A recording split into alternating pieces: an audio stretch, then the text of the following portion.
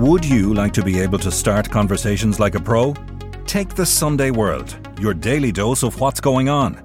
Do not consume the Sunday World if you're involved in a drug cartel, you're a politician with something to hide, or you've appeared on a reality TV show and care about others' opinions. Consume the Sunday World responsibly. Always read the stories, gossip and commentary. Hey, I'm Ryan Reynolds. Recently, I asked Mint Mobile's legal team if big wireless companies are allowed to raise prices due to inflation. They said yes. And then when I asked if raising prices technically violates those onerous 2-year contracts, they said, "What the f*** are you talking about, you insane Hollywood ass?" So to recap, we're cutting the price of Mint Unlimited from $30 a month to just $15 a month. Give it a try at mintmobile.com/switch. $45 up front for 3 months plus taxes and fees. Promo rate for new customers for limited time. Unlimited more than 40 gigabytes per month. Slows full terms at mintmobile.com. Millions of people have lost weight with personalized plans from Noom. Like Evan, who can't stand salads and still lost 50 pounds. Salads generally for most people are the easy button, right? For me, that wasn't an option. I never really was a salad guy. That's just not who I am. But Noom worked for me. Get your personalized plan today at Noom.com. Real Noom user compensated to provide their story. In 4 weeks, the typical Noom user can expect to lose 1 to 2 pounds per week. Individual results may vary. Check out my new show. Nicola Tallant presents Getting Away with Murder, live at Liberty Hall on September 20th. Brought to you by MCD. Tickets on sale at ticketmaster.ie. She was actually charged with 35 offences against this woman. It was assault, criminal damage, harassment, threats to kill. He terrorised her in a way that I think she completely lost control of the entire situation. She described it was just like she was living in some kind of alternative reality. I'm Nicola Tallant, and you're listening to Crime World, a podcast about criminals, drugs and the sins of the underworld in Ireland and across the globe. Disgraced former Garda Paul Moody lost his badge and his image as a womanising charmer when he pleaded guilty to coercive control against his ex-partner. The shocking campaign of harassment, physical and mental abuse, as well as the threats and vile messages to the cancer victim, painted him as a deeply devious individual who hid behind his job and his celebrity friends. But behind bars, Moody is now under further investigation for historical sexual abuse, while Garda Commissioner Drew Harris has ordered a special case review into how previous complaints about him were handled. Today, I'm talking to Sunday Independent journalist Ali Bracken, who paints a picture of Moody as a fun-loving socialite who hid a dark side. She tells me about dating sites, gaslighting and the possibility of further victims of the Garda, who was an unpopular character within the force. This is Crime World, a podcast by SundayWorld.com.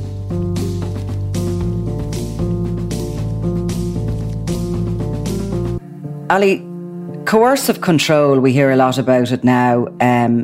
It's obviously a new enough offence as such, but nobody has stood out as much to date as Paul Moody. Tell us a little bit about him and where he is at the moment. Well, at the moment, Paul Moody's in the Midlands prison, and he was sentenced to 3.5 years for a campaign really over 4 years of vile harassment, stalking, abuse, even theft against his ex-partner, who is terminally ill with cancer.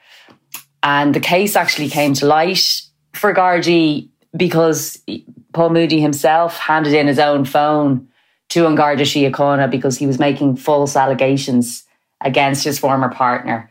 And that's how the whole thing came to light and how he himself became under Garda investigation over it. So he handed himself in as such. He obviously was feeling very confident at that point. He'd been getting away with this for a long time. So he's a guard. He was a guard at least. He's now had to hand in his papers, and he will not get his pension or anything else. But he's a guard for more than 20 years.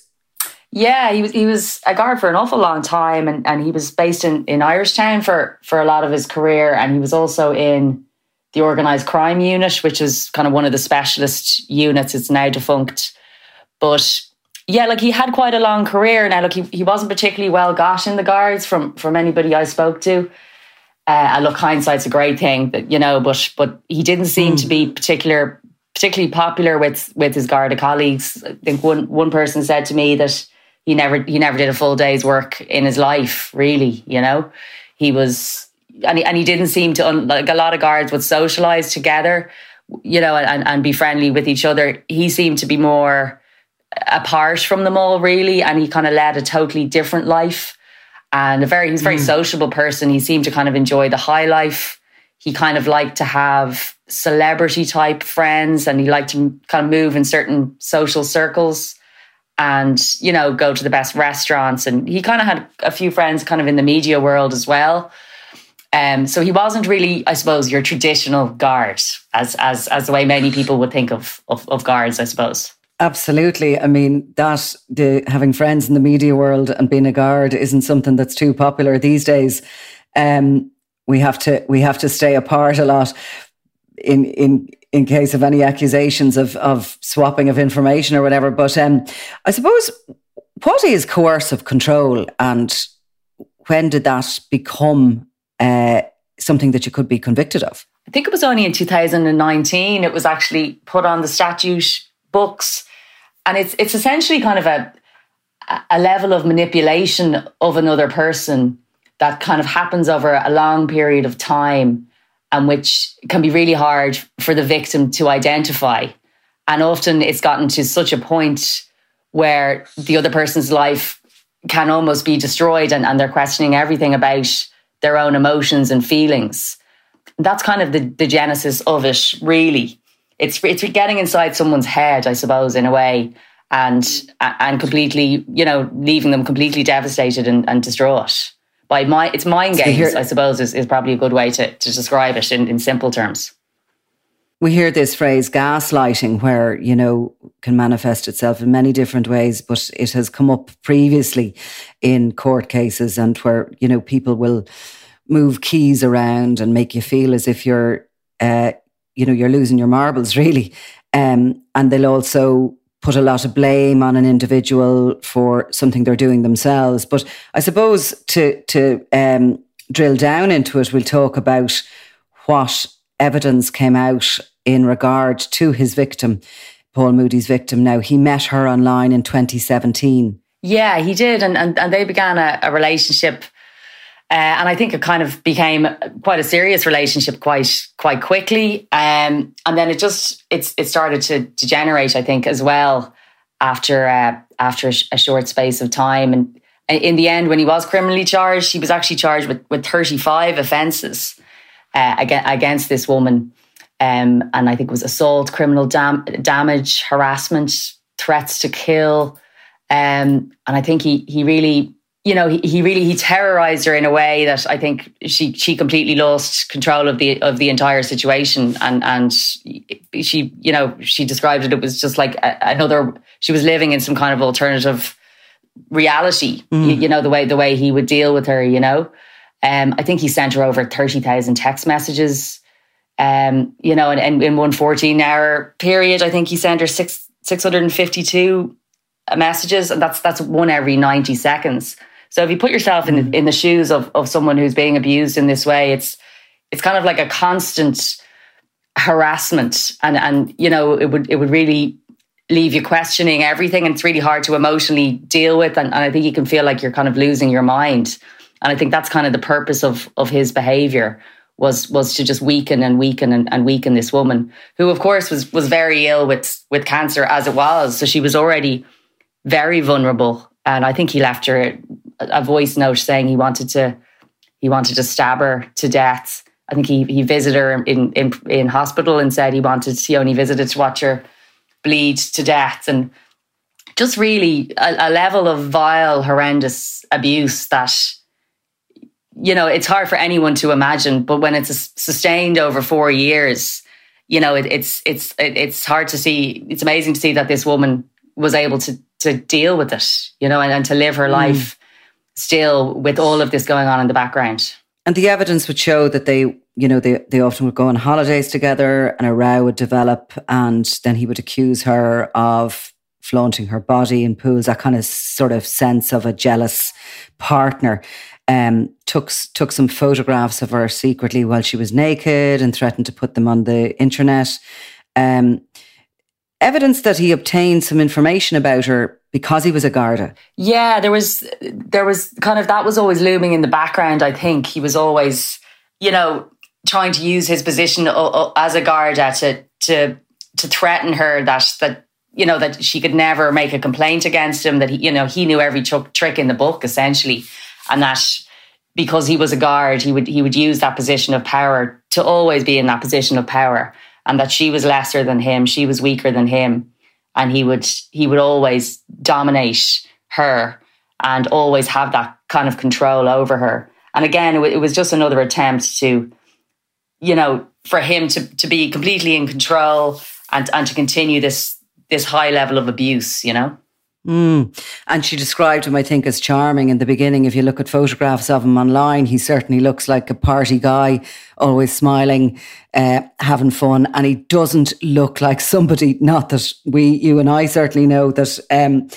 monsters definitely don't look like that, but he doesn't look like the sort of guy you'd be anyway wary of. No, and I mean, he's somebody who had, a very wide circle of friends. I think a lot of them haven't stood by him, unsurprisingly, given what they later learned. But yeah, he was somebody who people liked, definitely.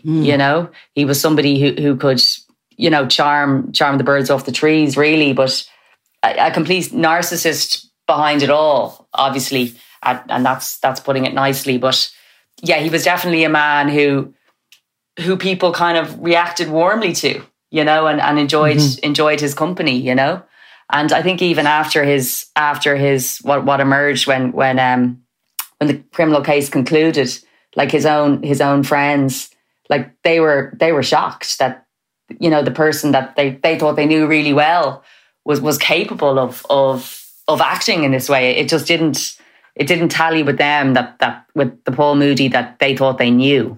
So total Jekyll and Hyde personality. And it seems once he did charm a woman and bring her into his trust, then this tide turned. And I'm sure it was a slow thing. I'm sure he didn't start this like, one day he was the nice guy and the next day he was awful. I'm sure it was a slow thing. And no doubt he apologised every now and then to her and the relationship continued.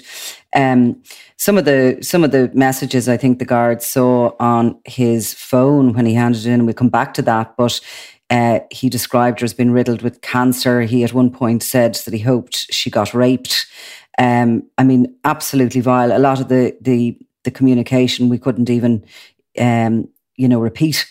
But going back to he handed in his phone to the guards, that was in 2020, I think, when he claimed that a relative had looked for him to square off a parking ticket or a traffic offence. It was a traffic offence. Yeah, it was a relative of the victim was a taxi driver, and Paul Moody was obviously he was upping the ante really of this campaign of terror really against this woman, and this had begun to include now trying to cause problems for members of her family. So that's what that was about. But it just shows the pure arrogance of him and stupidity, really, that he thought he could continue to just get away with this. But, the reality is as well, this case probably wouldn't have come to light whatsoever if he hadn't handed in his phone. So it was looked at by NBCI, this allegation, which was completely false, about her relative, the taxi driver, asking for a ticket to be squared. But then within the phone, they found this avalanche of abuse. And then they went deeper into the phone and obviously had it forensically examined further and, got all the history of it. And then they reached out then to his victim and just said, look, we know what's been happening here and we really want you to talk to us about it. We want you to trust us. And we are taking this extremely seriously and we're horrified by what they found. And, I think the victim afterwards has spoken briefly, I think, and she's remained anonymous. And she said that, the Garda investigators in the case were really, I think she said that they put faith back in An Garda Síochána. She obviously understandably had a very low opinion of Gardaí, given her experience with this man and their relationship. But, they restored her faith in the force, that obviously not all Gardaí are like that or even close. But the reality is she most likely wouldn't have, or she hadn't made a complaint in full anyway about this. So only that he himself willingly handed over this phone did this come to light. So the DPP accepted a single count of coercive control because of concerns about her health. I think the 260-page statement she gave was likely to see her in the witness box for up to a week. She would have been put under cross-examination had he pleaded not guilty. And, she's... Look, the woman is terminally ill, so they were kind of in a position, the DPP was in a position that this was probably the best outcome. He pleaded guilty to that one single charge, and her victim impact statement was read. I think in this case, that was probably the best outcome anybody could have expected. Yeah, I think there's quite a lot of disappointment about it as well, though, because he'll be out in 2.5 years essentially, and considering the level of abuse. It just doesn't seem long enough. I think there's a real palpable feeling of that, even from his victim. She even said that, she doesn't, she made a point that she wasn't criticising the judiciary and she was praising the Gardaí. But she was disappointed that he wasn't put away for longer. And it's not, I think she even said it's not about seeing him in prison. It's just kind of about the crime being acknowledged for what it was. But I think the reality is that unfortunately her health is not well, and we could have been waiting quite more time for a trial to proceed in full. And whether she would have been able to give evidence was a real issue. And also a trial like that, it would emotionally take a huge toll, of course, on her, and whether or not her health could withstand that. So I think it's unfortunate, but the circumstances are what they are, and that's been the reality of it, And Judge Martin Nolan was quite vociferous about how bad this was. He said he had put her through vile and humiliating torture, essentially, and the victim was 43, he was 42. But did he give him the maximum term he could? No, I think it's 5 years is the maximum.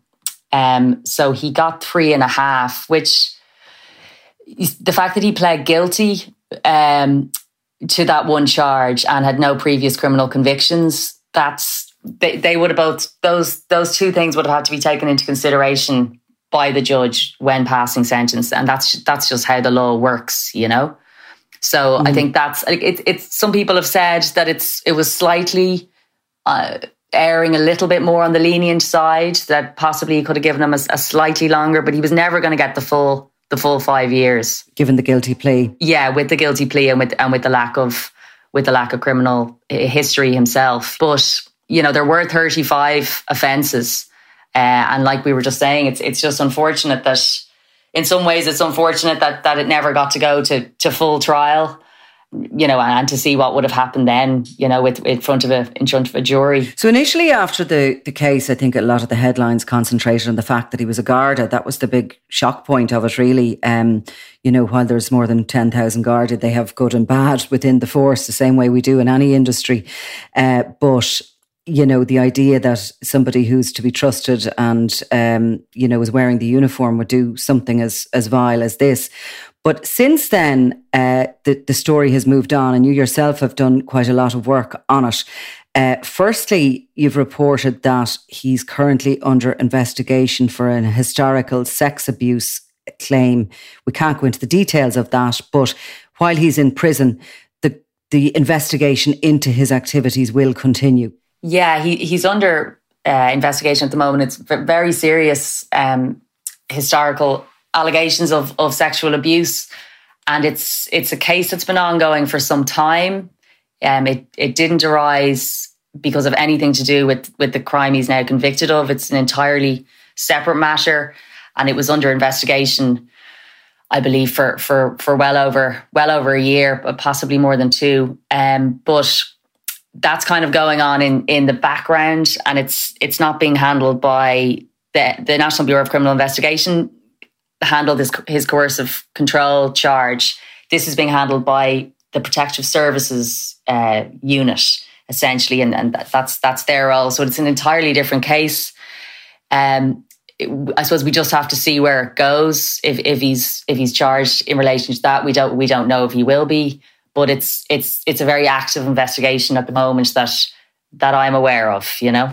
And also there is, Drew Harris has ordered a special case review into this to look at previous complaints about him, how they were handled. And the Garda Ombudsman is also investigating. And there have been calls for other victims, any other victims out there, to come forward and, you know, to feel safe to do that. But I think you were talking to one ex-partner in particular, and the story really shines a real light on what was happening over the period of time that he was putting the terminally ill partner under this horrific abuse.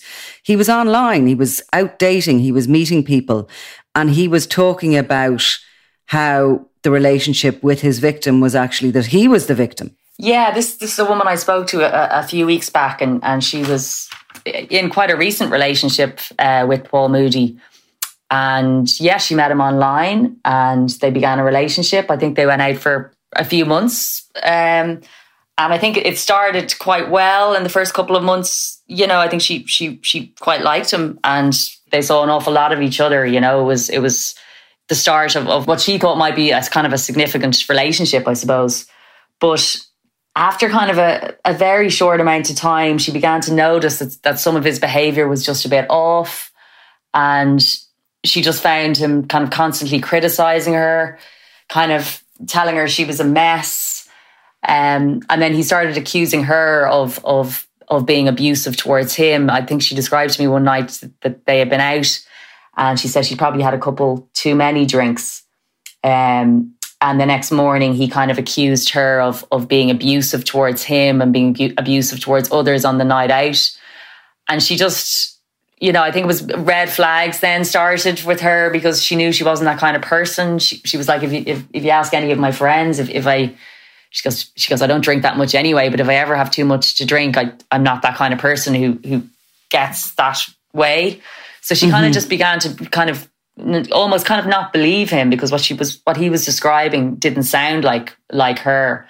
And this kind of continued with her and she just felt like he was trying to get into her head. So she kind of began to kind of, you know, step back from him. She kind of cooled the romance. But he did describe his ex-partner to this woman and said that he had an ex-partner who was very abusive and who, you know, terrible, you know, basically he described in reverse what he had done to her, to his then girlfriend.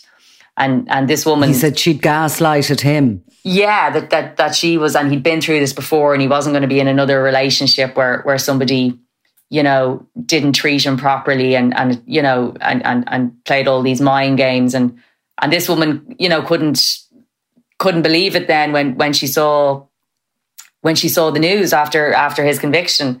And, you know, he was describing himself, but he had just turned the tables. But she was completely unaware until she saw him on the news following his conviction that he was up on these criminal charges. Now their romance had ended, but they were still in a lot of contact. I think she had even seen him in a few days before he was actually sent to prison. And he'd never said that any of this was going on in the background. But she said he was a man who really liked the good life. But he was a very big drinker and a gambler, and she wasn't interested in those things at all. But he kind of lived a certain lifestyle.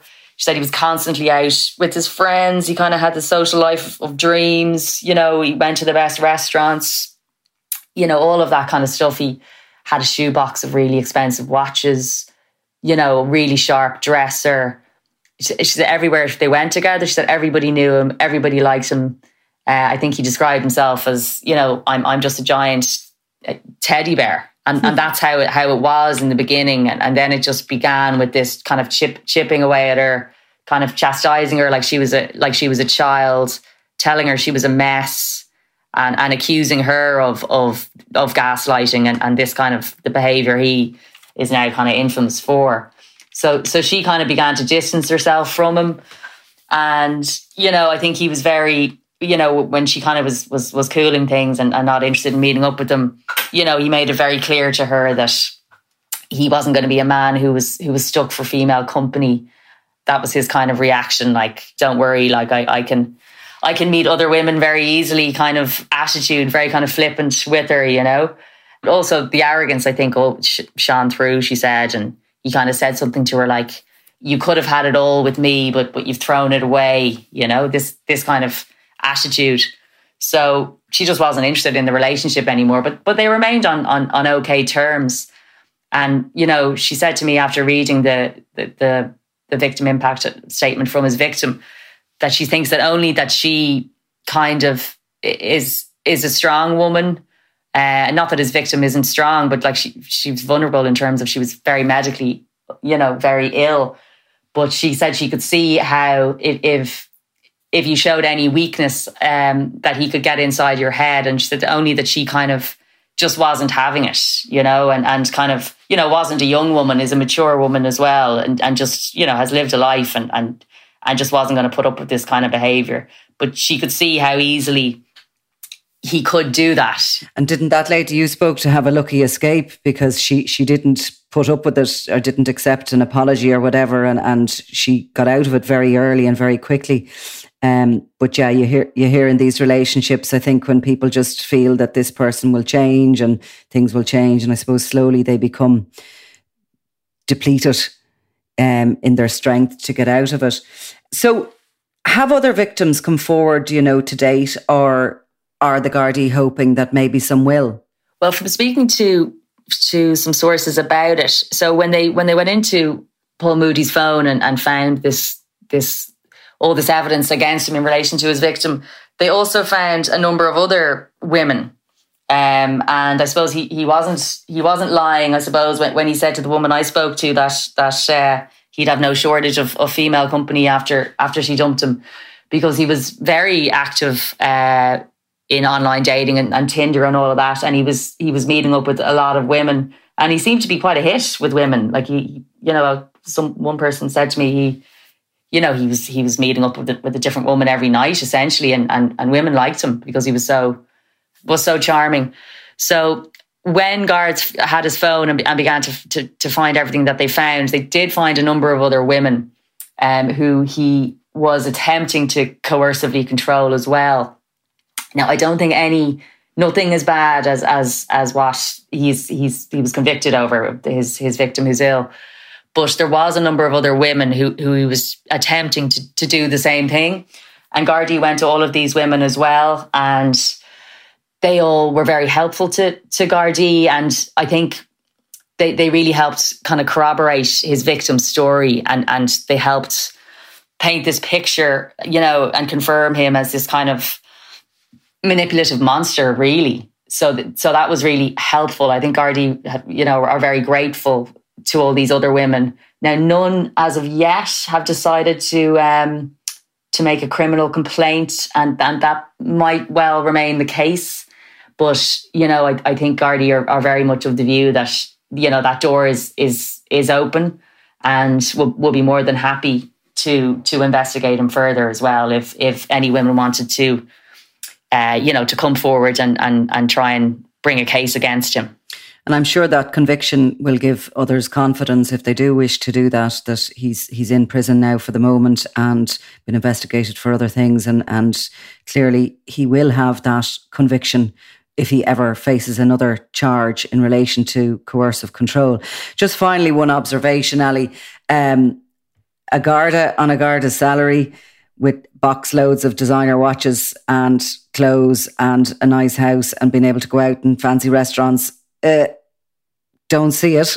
Was there any indication of where the money came from? Well, it was said to me, because that was the impression that this recent girlfriend had, because that was the lifestyle he appeared to be leading. But then from speaking to sources, because I mentioned that to somebody I was speaking to about this kind of perception of wealth, and this investigator said to me, well, the watches are all fake, and the house is in the process of being repossessed.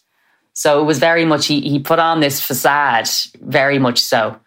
And I think when he was out socialising with his friends, I think they might have been picking up the tab a lot. But I think in the last, before he went to prison, he had kind of reinvented himself as a home decorator, I believe, and he was working out around kind of Dalkey, Killiney, South Dublin area, and I think he was kind of bragging to people how it was really easy to rip off rich people, and he was making a fortune out of doing this, according to him anyway, you know. So I think he was a bit of a wheeler dealer, but was certainly better at a perception of wealth, really, you know. But scratch beneath the surface, and you know, he probably didn't have much in the bank account, I'd say, you know. A lesson to us all: everything is not as it may seem. Yeah, exactly. Yeah. Well, I mean, it'll be interesting to see, you know, when he gets out of prison, you know, what his life will be like, you know, because it's I think everybody really knows who he is now, and he seems to be a person who tries to reinvent themselves constantly, but it'll be hard to see, you know, how he gets on, I suppose, when he gets out, and how many of these kind of friends of his, he had a lot of these kind of semi-Irish celebrities type friends, you know, how many of them will stick by him when he gets out, you know. So the loss of his, I suppose, his identity and his badge are going to be two things that will be missing if he tries again to be that guy. And there's no talking your way out of his way out of what he's done as well. Like there's no defence. Like he's probably someone who could talk the talk, it sounds like, but you know, there's no way of convincing anyone of sound mind that there's any excuse for this behaviour, and any forgiveness really for this behaviour as well. Well, Ali Bracken, thank you very much. Thanks a million. You've been listening to Crime World, a podcast from SundayWorld.com, produced by Ian Mullaney and edited by me, Nicola Tallant. Research assistant is Claude Amini. If you like this show and love true crime, leave us a review, or why not download the free SundayWorld.com app for lots more stories from Ireland and across the globe.